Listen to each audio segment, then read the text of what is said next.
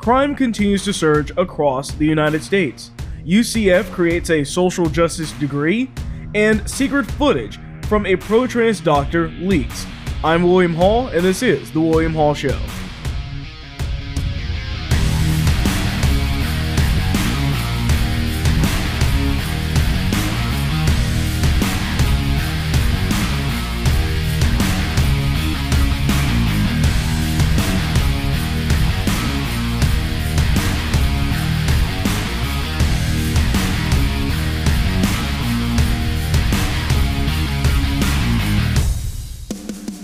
Alright, welcome back to the show. So, starting off here, the State Department is approving the Black Lives Matter flag to be displayed at embassies, which is already ridiculous to me, but really what this comes from is a memo here where it says, the department supports the use of the term Black Lives Matter in messaging content, speeches, and other diplomatic engagements with foreign audiences to advance racial equity and access to justice on May 25th and beyond.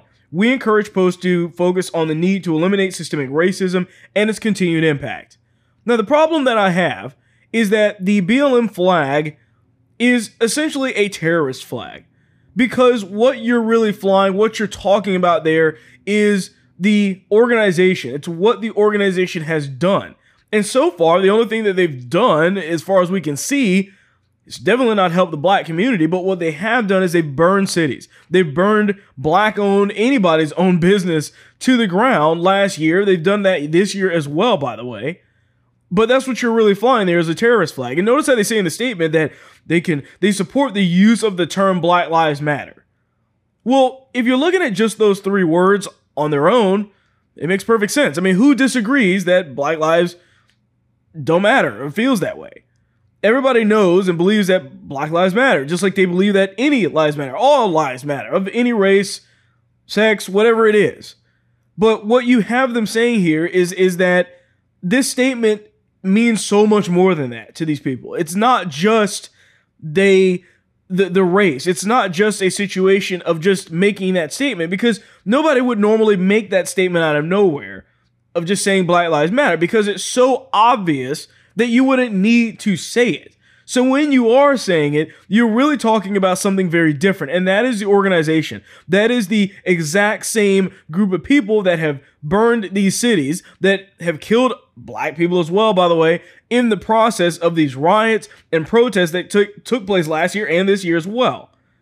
The thing we need to take into consider here is, and what we really need to be asked is, what have they done that has been positive? Because they haven't helped the black community. That hasn't happened at all. I mean, why are we commemorating Black Lives Matter? What have they actually done? Nobody can point to you in that. The only thing we've seen is the co-founder buying houses, $3.5 million worth of houses all over the United States. But where is that money actually going? What good have they done? It's not there. So why are we flying these flags? I mean, think about the Confederate flag. Left-wing people were talking about this for the longest period of time. We can't have Confederate flags. And if you ask them why, they would say, well, it's racist. Well, somebody else might say, well, technically it's not. It's just like a Confederate flag. Like, why are you freaking out about this? But what they were saying is, well, it may mean something to you, but to me, it means something else. To me, it's offensive, so take it down. Well, how is that any different than a BLM flag? I mean, for some people, they see BLM as being what it is, and looking at the facts, that they are a group and an organization that have done nothing but wreak havoc on plenty of different cities across the United States and have done nothing to help black people. On the other flip side of it, you see people that just see it as just those three words and nothing more. Not the statement, or not the organization, but just the words. And sure, you can look at it that way, but the point is that it was the difference of opinions and meanings to different people that caused them to take down a Confederate flag, which they have a problem with, but if it's BLM, it's perfectly fine. Obviously, there's a massive amount of hypocrisy there in this situation. So, speaking of just kind of BLM and along those lines, because of what BLM has done, we've started to see crime skyrocket. I mean, all over the country, it's been skyrocketing like crazy. So, we have a new report now that officers are fleeing the Minneapolis police force in droves amid this crime surge. So, an officer that left said in a statement, "Since 2015, I know the city of Minneapolis has been backpedaling, taking tools away from police to enforce the law and keep the streets safe. Nearly 200 Minneapolis police officers have left the force in the wake of the death of George Floyd, with many filing post-traumatic stress claims due to civil unrest that followed. Minneapolis has seen at least 31 homicides this year. Those numbers are going to continue to go up. Here's another report here saying there has been a 250% increase in gunshot victims in 2021 alone. What we're seeing here is unprecedented, and it's going to start coming to the closer areas near you, because unless you're in Florida, where I'm at, in a lot of those places, you're probably not going to see too much of this. But in some of these other cities that are Democrat run, I mean, none of the governors, none of the city mayors or anybody are willing to do anything about the crime rates. They're so afraid of the BLM mob telling them that they're racist or doing something wrong that they're willing to let these police officers just quit en masse and let crime continue to go up because they are afraid to do their job, to actually protect the people that didn't ask for any of this stuff. So there's actually this resident here is talking about the fact that the police went so far as to advise residents of the 3rd precinct last year to anticipate giving up their possessions to robbers. So basically what they're saying here, and I've seen this a little bit of this variations on this, but what they're saying is go ahead, give them your possessions. Let these criminals steal from you. Let them have what they want and let them go in their merry way so we don't have to deal with all these conflicts. How is that okay? I mean, think about this. Raise of hands, who is willing to let a criminal steal their car just to avoid the conflict?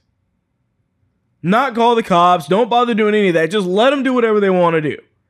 That's what they're basically telling these people in these communities to do. The innocent people in the communities, by the way, is who they're really telling this to, not the criminals. The criminals could care less. So there's actually this clip with this journalist. As I mentioned on the show earlier this week, they were doing this memorial service and everything for George Floyd because it's been a year since the incident took place of his death. And as this news anchor is literally standing right there on the same, I think, corner where it all took place, reporting on what people were doing in memorial to George Floyd, he starts hearing some shots being fired. Well, look, it's not going to be signed in time, at least according to the timeline that the White House and US President Joe Biden had. They wanted this bill of comprehensive police reform to be... Just got to be careful here with some gunshots. Excuse us, excuse us.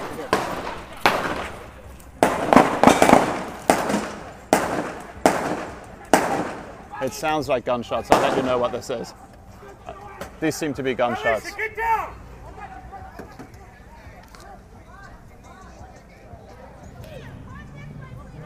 Shit. Shit, where is that? We're okay, we're okay, we're okay.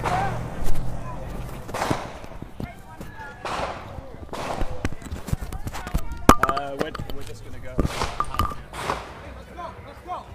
So first of all, what is kind of crazy about this clip is that as soon as he hears the shots being fired, the guy just tries to pretend like he's not freaking out. I mean, if that was me, I would be out of there. I'd be running away. Like, I'm not standing here waiting to see what shakes out. These people are crazy. There was actually over 30 shots fired in that minute. Just 60 seconds.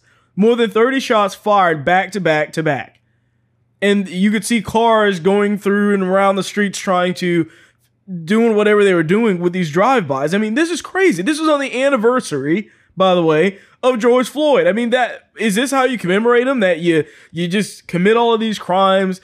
Is that to say and kind of commemorate the fact that George Floyd was a criminal too? These people in this community could care less about not behaving or could care less about behaving correctly.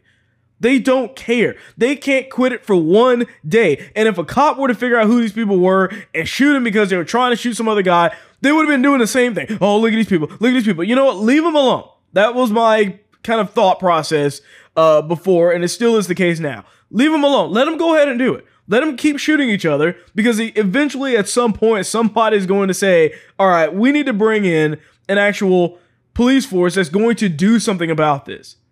Because they need to realize that this is a problem. These crime-ridden areas are when you start defunding the police and when you start pulling the police out or keeping the police but making it so that they are unable to do their jobs properly because they're trying to get rid of qualified immunity like I've spoken about or something like that, what winds up taking place is crime goes up. The criminals aren't that stupid. They know that, they see it, and they say, hey, these cop guys only have tasers now. They took away their guns. Let's do whatever we want to do. Now we've got the guns.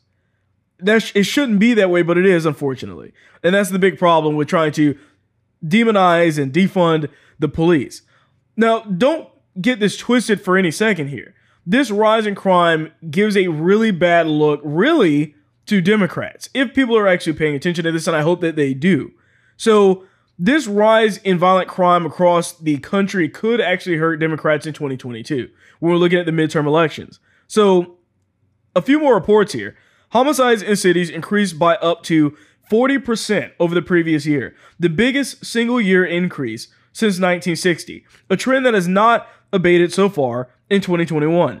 63 of the 66 largest police jurisdictions saw a rise in at least one category of violent crime, ranging from homicide and rape to robbery and assault, according to the Major Cities Chiefs Association. Homicides and shootings have gone up for 3 straight years in Washington, D.C., and at least a dozen mass shootings were reported nationwide over the weekend. So what we're seeing here is a massive increase. On a city-by-city level, we're looking at Philadelphia, 40% increase. New York City, 22%. Chicago, 22%. Los Angeles, 27%. Washington, D.C., 35%. Portland, 80%. Minneapolis, 56%. And Democrats still want to defund the police?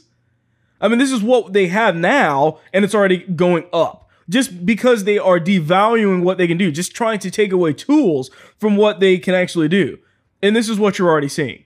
So really ridiculous there. It could hurt them. Maybe it will, maybe it won't. I really think that it will if people are actually paying attention to this, because all of this violence is going to cause for people to start leaving these states if they're paying attention to what's going on, which soon it's going to come to their door. It's going to come knocking, where you're going to have situations where people are like, look, this place is dangerous. I need to go to a place with actual police. And they're going to look at coming to Florida. They're going to look at going to Texas possibly. And they're going to be trying to get out of there. And hopefully people realize, hey, if we want some civility to actually have police do their job, we're going to have to vote people in that aren't trying to get rid of them. That's what this is going to come down to, ultimately. I don't think that the elites, the politicians that have their own security detail, really have much of a stake in the matter.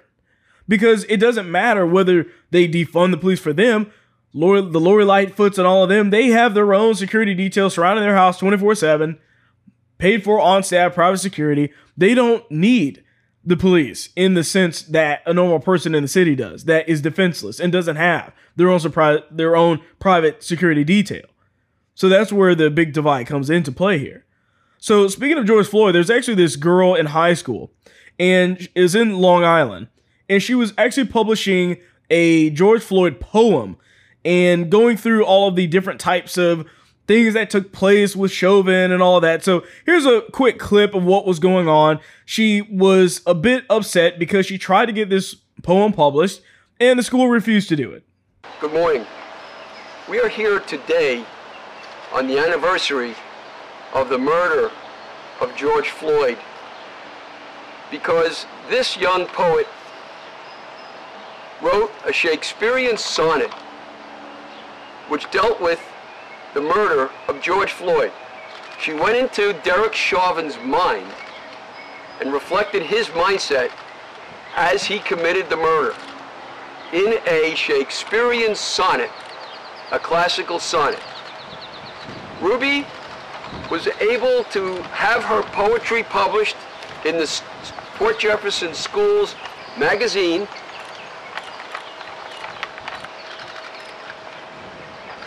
and her poetry was first in this magazine up until now.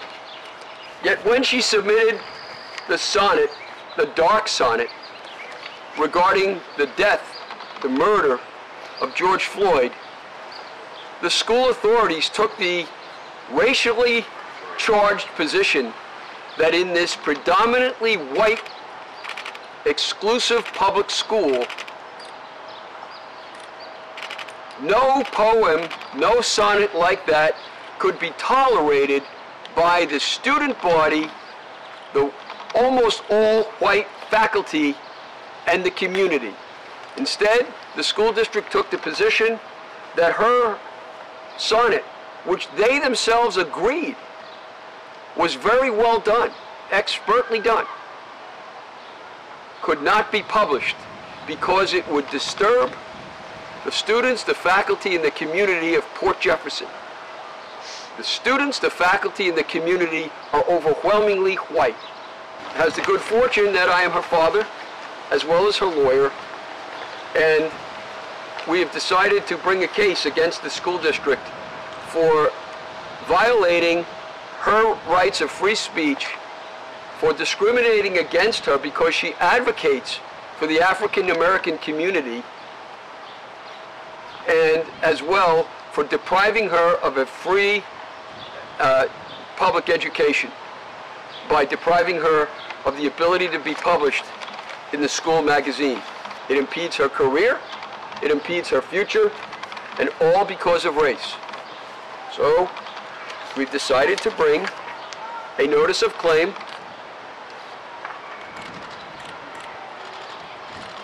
which is the precursor to the beginning of a lawsuit. Derek Chauvin's Ode to George Floyd, a dark sonnet.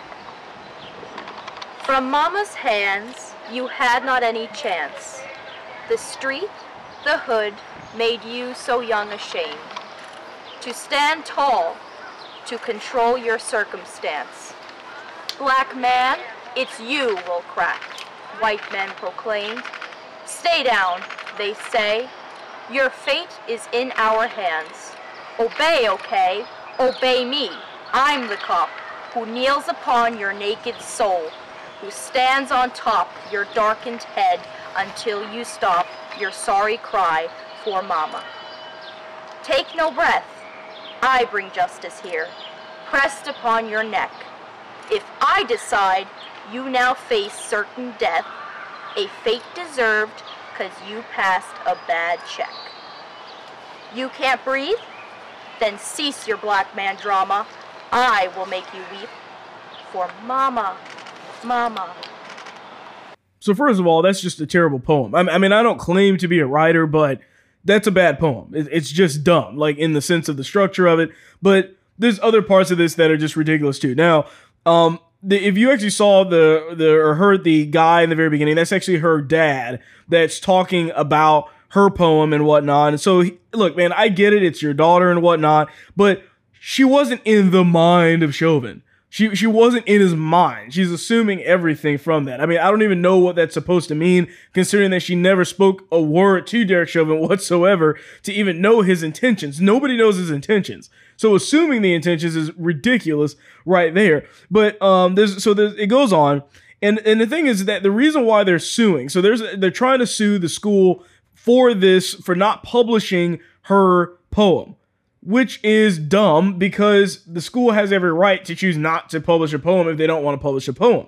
But she's mad specifically because she tried to pander and thought that was automatically going to result in the success of this poem. That's what this is about.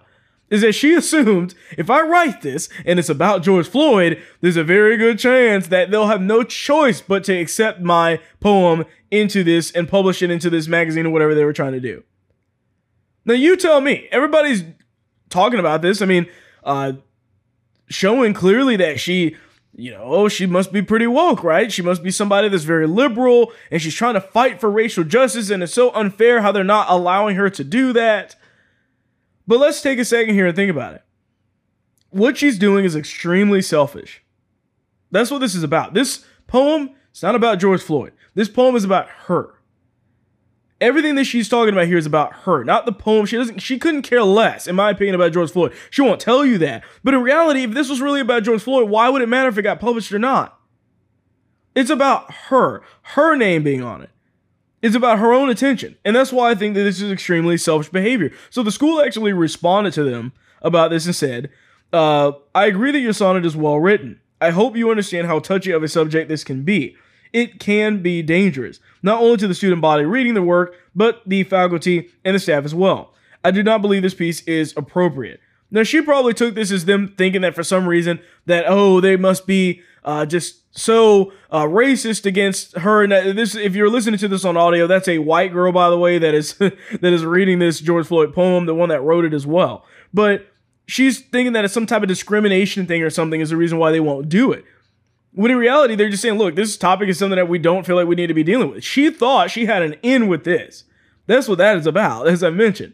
She thought that she had it on the easy path. If I just write any old poem about George Floyd, I don't need it to be a good poem. I just need it to be about George Floyd, and I'm automatically getting published. And that's what she tried to do and failed. And now they're trying to sue the school for like $2 million. Yeah, good luck with that, folks. Good luck. That's not how this is going to work. The whole poem's ridiculous. You don't even really have to go through each portion of it to realize how dumb it is. It's just full of a bunch of lies.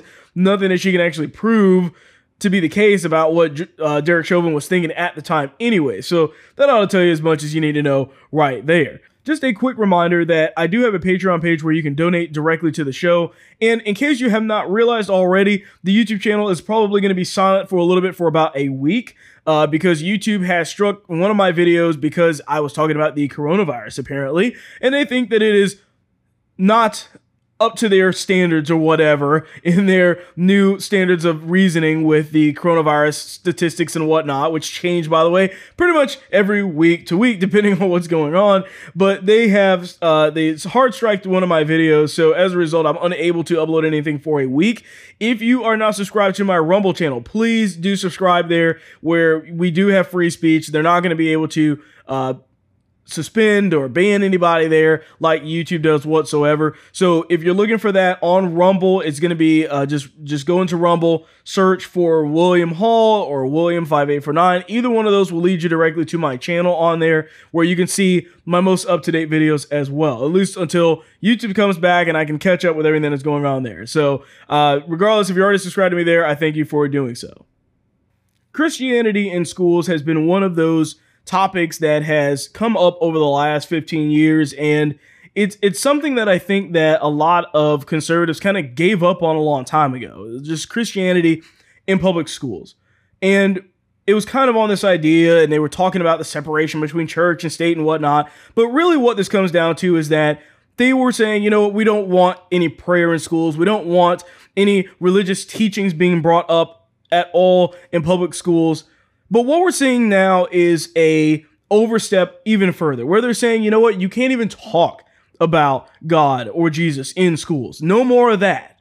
And so this is a report. It's from a Michigan high school senior who was selected as valedictorian of her graduating class and was told by the principal that she would not be allowed to discuss faith in Jesus Christ at the graduation speech on June 6th. So this is a massive overreach because it's going a lot further than just saying, hey, those teachers can't teach about it. We can't pray in school based off of what the teacher says. But now you can no longer even mention it. You can't talk about it. So Elizabeth Turner, that's the name of the senior valedictorian there, is actually going to be in the actual statement that's out of the speech that she was going to use, says this: "For me, my future hope is found in my relationship with Christ. By trusting in him and choosing to live a life dedicated to bringing his kingdom glory, I can be confident that I am living a life with purpose and meaning. My identity is found by what God says, and who I want to be is laid out in Scripture. Whether we want to admit it or not one of us can be certain of how our lives will unfold, but we do know that trials will come. The reality of this is what we face in an unpredictable future. And while we are making all of these plans to prepare, ultimately, none of us are promised tomorrow, making it all the more important to make today count." And everything in there is absolutely a great way to talk to seniors going throughout their lives. Because so many of these students have these preset ideas. I mean, everyone did when we were leaving high school, of all the goals that we wanted to accomplish, all the things that we wanted to do. And how many of them didn't involve God, maybe? How many of them were just things that we saw out there that we were like, I'm going to do this and I'm going to be successful in the way that the world views success. Instead of actually trying to make things right in our lives at that moment or then, and understanding that, hey, wherever life takes you, God has this plan for you and this is the way that it's going to go. And you may not like it all the time, you may not agree with it, but that's the plan that God has set for you. And the problem is that a lot of these students need to hear a message like that. The ones that are going to go out there and think that they're going to fail because they're not doing something a certain way. Or maybe they're not going to a specific college that's as nice as this other person is going to this other college and thinking that they're lesser than because of that reason. Whatever it is, I think this is a very uplifting speech, and at least a section of it, of course. I think it's great. And it showcases how people should be looking at their futures and understanding that tomorrow's not promised to us. It's not. Get your lives right today. So the principal actually replied to this speech over email, telling her, this is better, and you fix the language, but you are representing the school in the speech, not using the podium as your public forum. We need to be mindful about the inclusion of religious aspects. These are your strong beliefs, but they are not appropriate for a speech in a school public setting. I know this will frustrate you, but you have to be mindful of it. And they kind of went back and forth a few more emails and whatnot. That's not really as much as important as what's going on here. But this is a violation of the First Amendment. That's really what this is. Because there is a protection of expressing religious beliefs. There is. And the thing is that, as I mentioned, they wanted to take Jesus out of schools just in the general sense of teaching. Now they're saying you can't talk about it. Don't bring it up. Don't mention it. Don't say his name. That's a problem. That's a massive problem. And the thing is that this would be a totally different situation if she was trying to come out as gay, trans, any of that stuff they'd have no problem with. But Christianity, it's old hat to them. It's looked at as bigoted by the world. That's why they don't want her to say anything about it. Lord forbid people hear someone talk about it. You know what? If I was her, I'd do it anyways. Let them take me off the stage. Let them take me off the stage. I'm doing it anyways. Because it's worth it. You only get a certain amount of times to do and get up in front of a group of people and maybe speak some truth to them. And this is a perfect situation where somebody should be doing this regardless of what they say. But it's also a good understanding of really what happens when Christianity is not only just stricken from the teachings, but stripped from our entire society. And I think somebody had went on to talk about this situation a little bit further, basically expounding on the point that the high school needs to show that, look, we shouldn't be discriminating on your religion, because these kids are going to go out into the world and they're going to see that. They're going to see it happen. We need them going out into the world not thinking that it's the government's job to tell somebody what they can and cannot say about their religion. And that's where you have this big divide taking place. And I think that it's good that she's doing it. She should do it anyways, is what I say. Say and speak the truth. Ignore what the rest of these people are talking about, because ultimately they're just trying to scare you into thinking that it's something else. We know if this was any other situation, any other woke kind of thing, they'd have no problem with her bringing it up. The University of Central Florida, UCF, it's about 40 miles from where I am right here in Florida. They are creating a new social justice degree. So this is, and you probably were thinking this whole time, well, I mean, haven't there already been some type of social justice degrees on these campuses? And in a way, yes, because what you're talking about are other liberal arts degrees have already kind of parroted many social justice types of ideas and whatnot, but now they're actually coming up with an actual degree literally just called social justice and allowing people to get a graduate certificate in it. So according to the school's website, students can receive a graduate certificate for the College of Community Innovation and Education in Social Justice in Public Service. The program is aimed at developing leaders who can influence policy to create social justice. So you basically mean an activist. That's what that is. I mean, it's not like they're studying law, studying something that would actually allow them to maybe run for the government or teaching them about that. No, what they're doing is they're actually just training up activists to do and protest and do things and think that that's going to make a difference. So students will study the theoretical background of social justice, explore topics such as human rights, income distribution, and the role of markets. The topics will help students understand the impact of social justice on government, nonprofit sectors in education, health, transportation, and the housing policy domains, among others.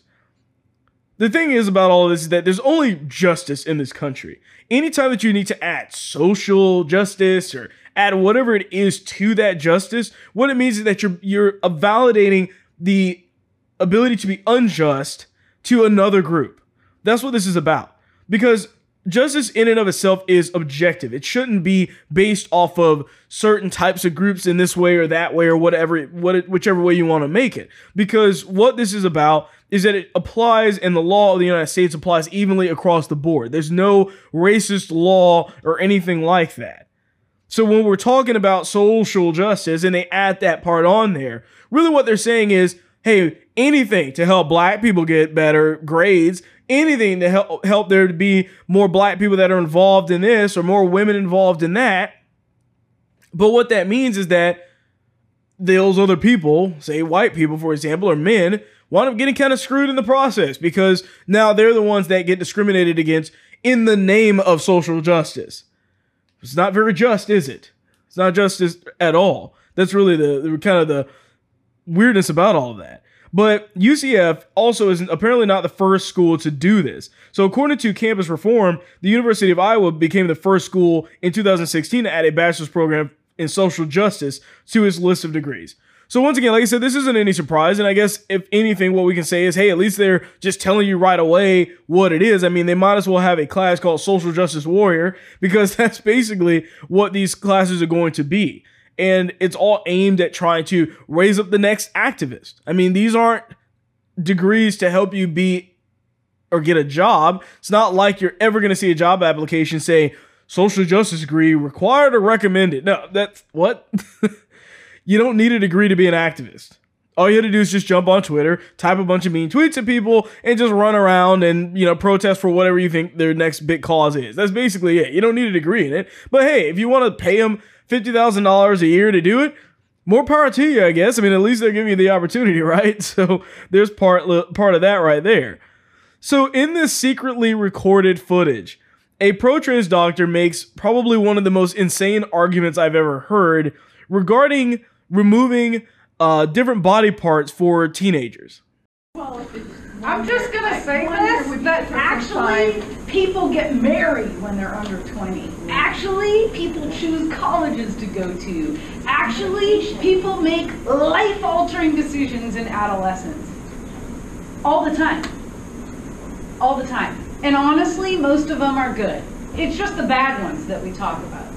Oh my God, the cinnamon challenge, right? I mean, why do we know about it? Because it's a thing, and it's not common. Like, most teenagers aren't eating cinnamon, right? But some are, and they're on YouTube, and that's stupid. But we don't put on YouTube the things that are really good decisions, right? Oh my gosh, my kid took the SATs. Not a very exciting after-school special, right? But so what we do know is that adolescents actually have the capacity to make a reasoned, logical decision.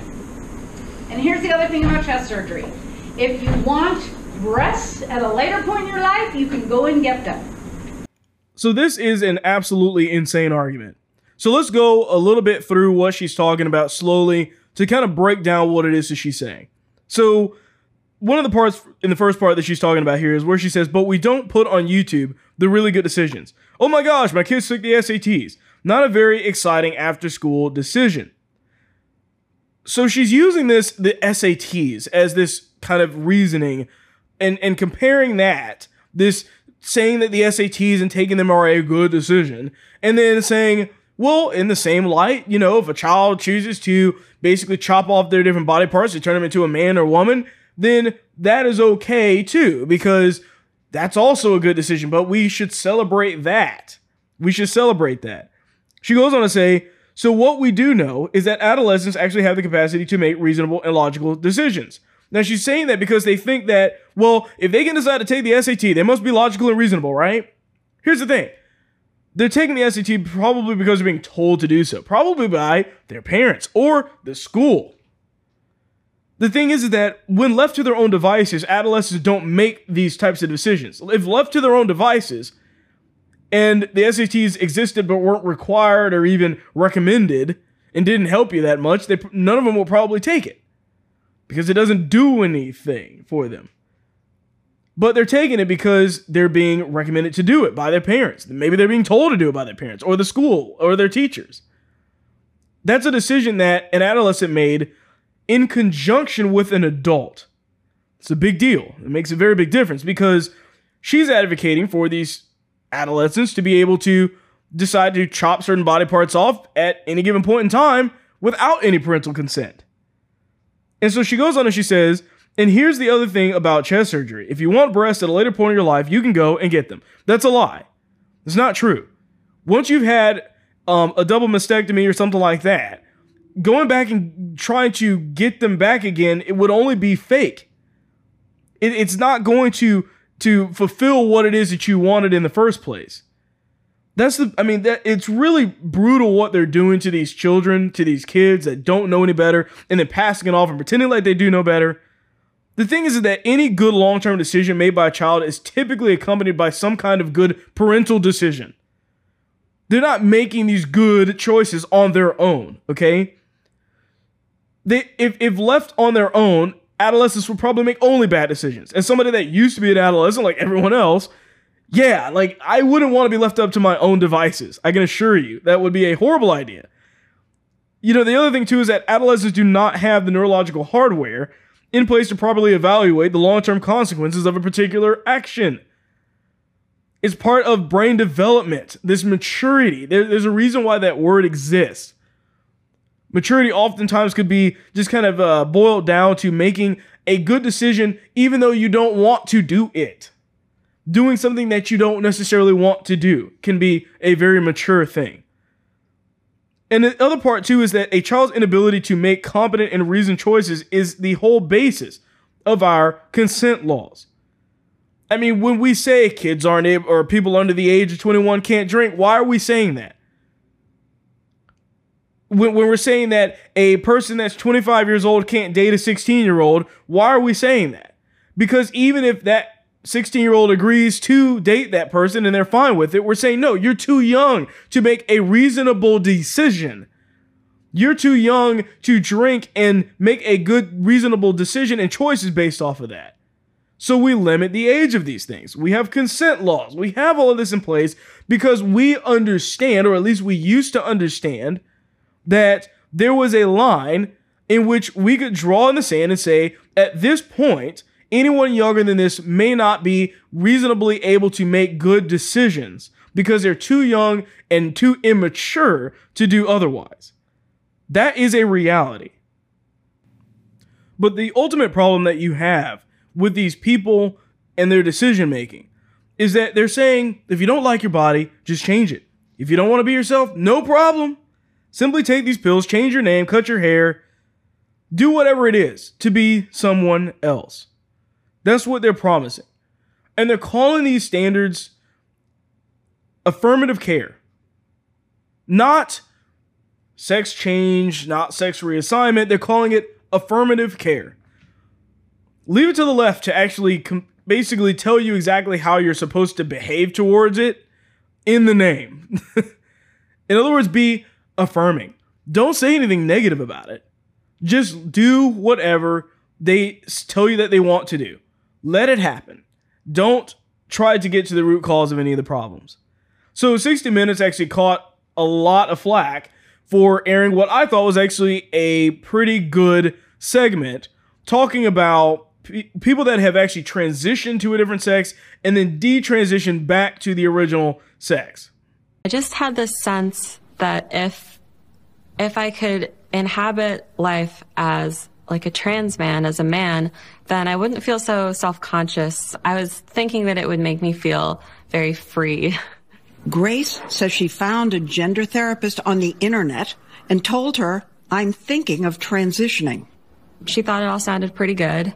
Did the therapist not question you about how deep the feeling was and what it was stemming from?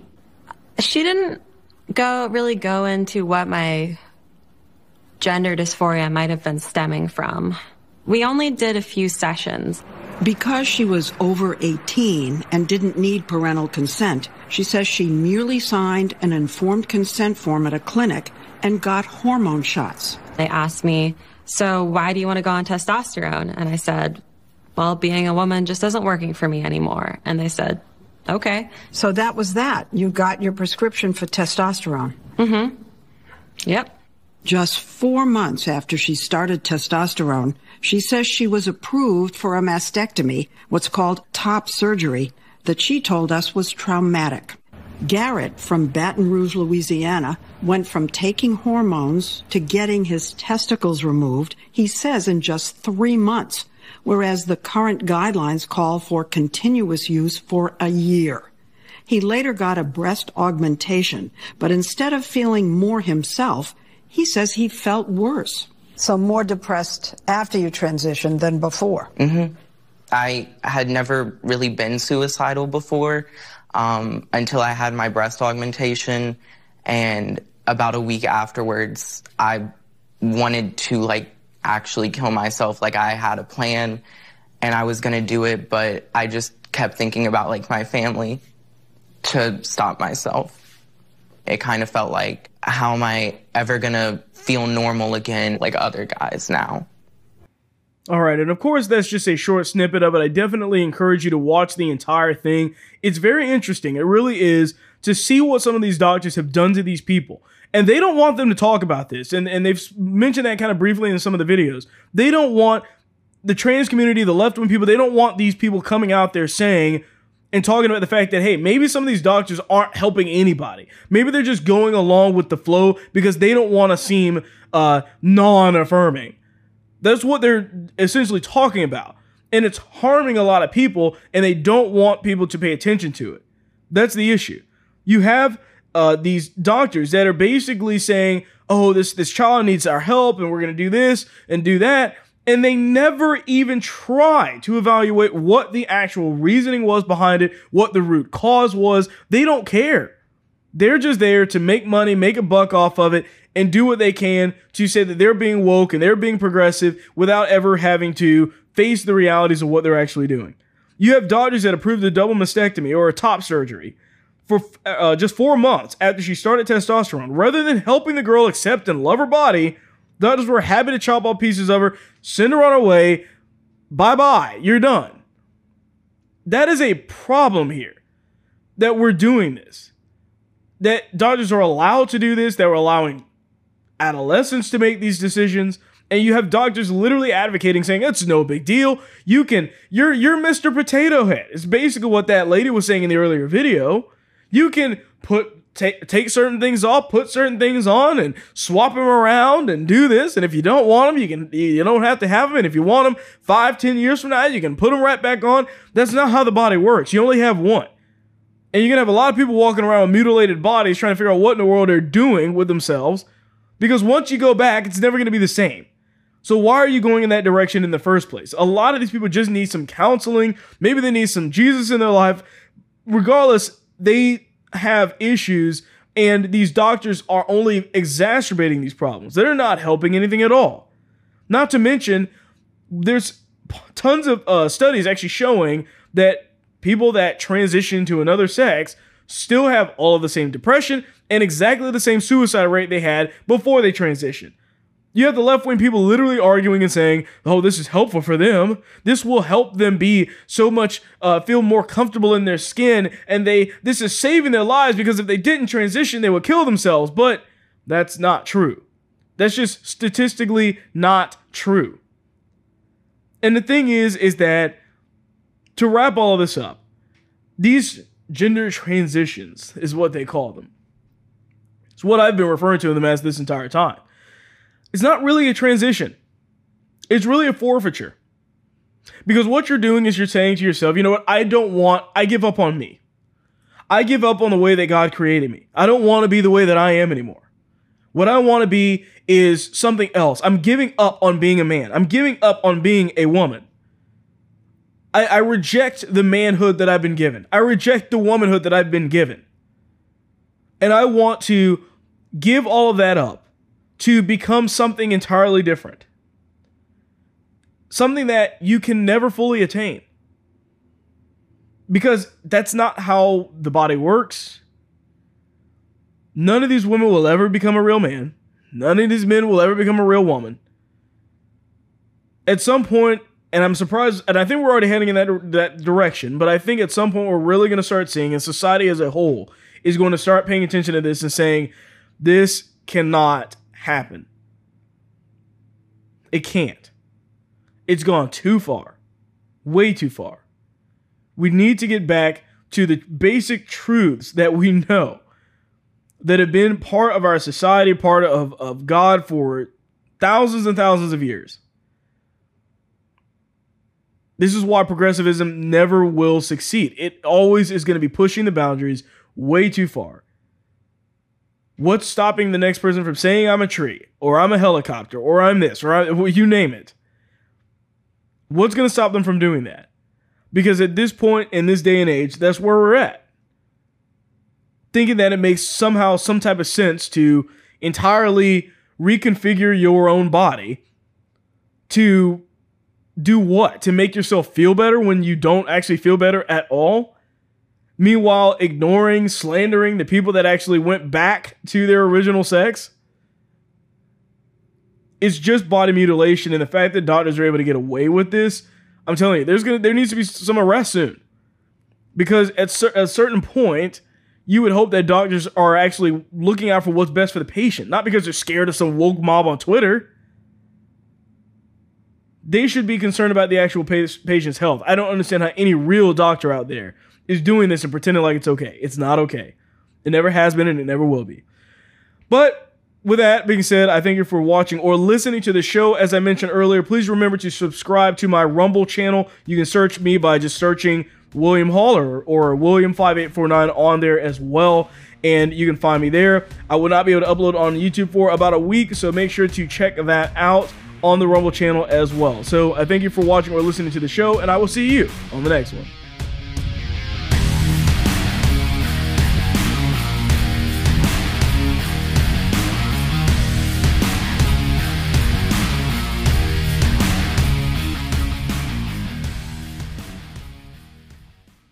You just watched an episode from The William Hall Show. Please remember to like, share, and subscribe.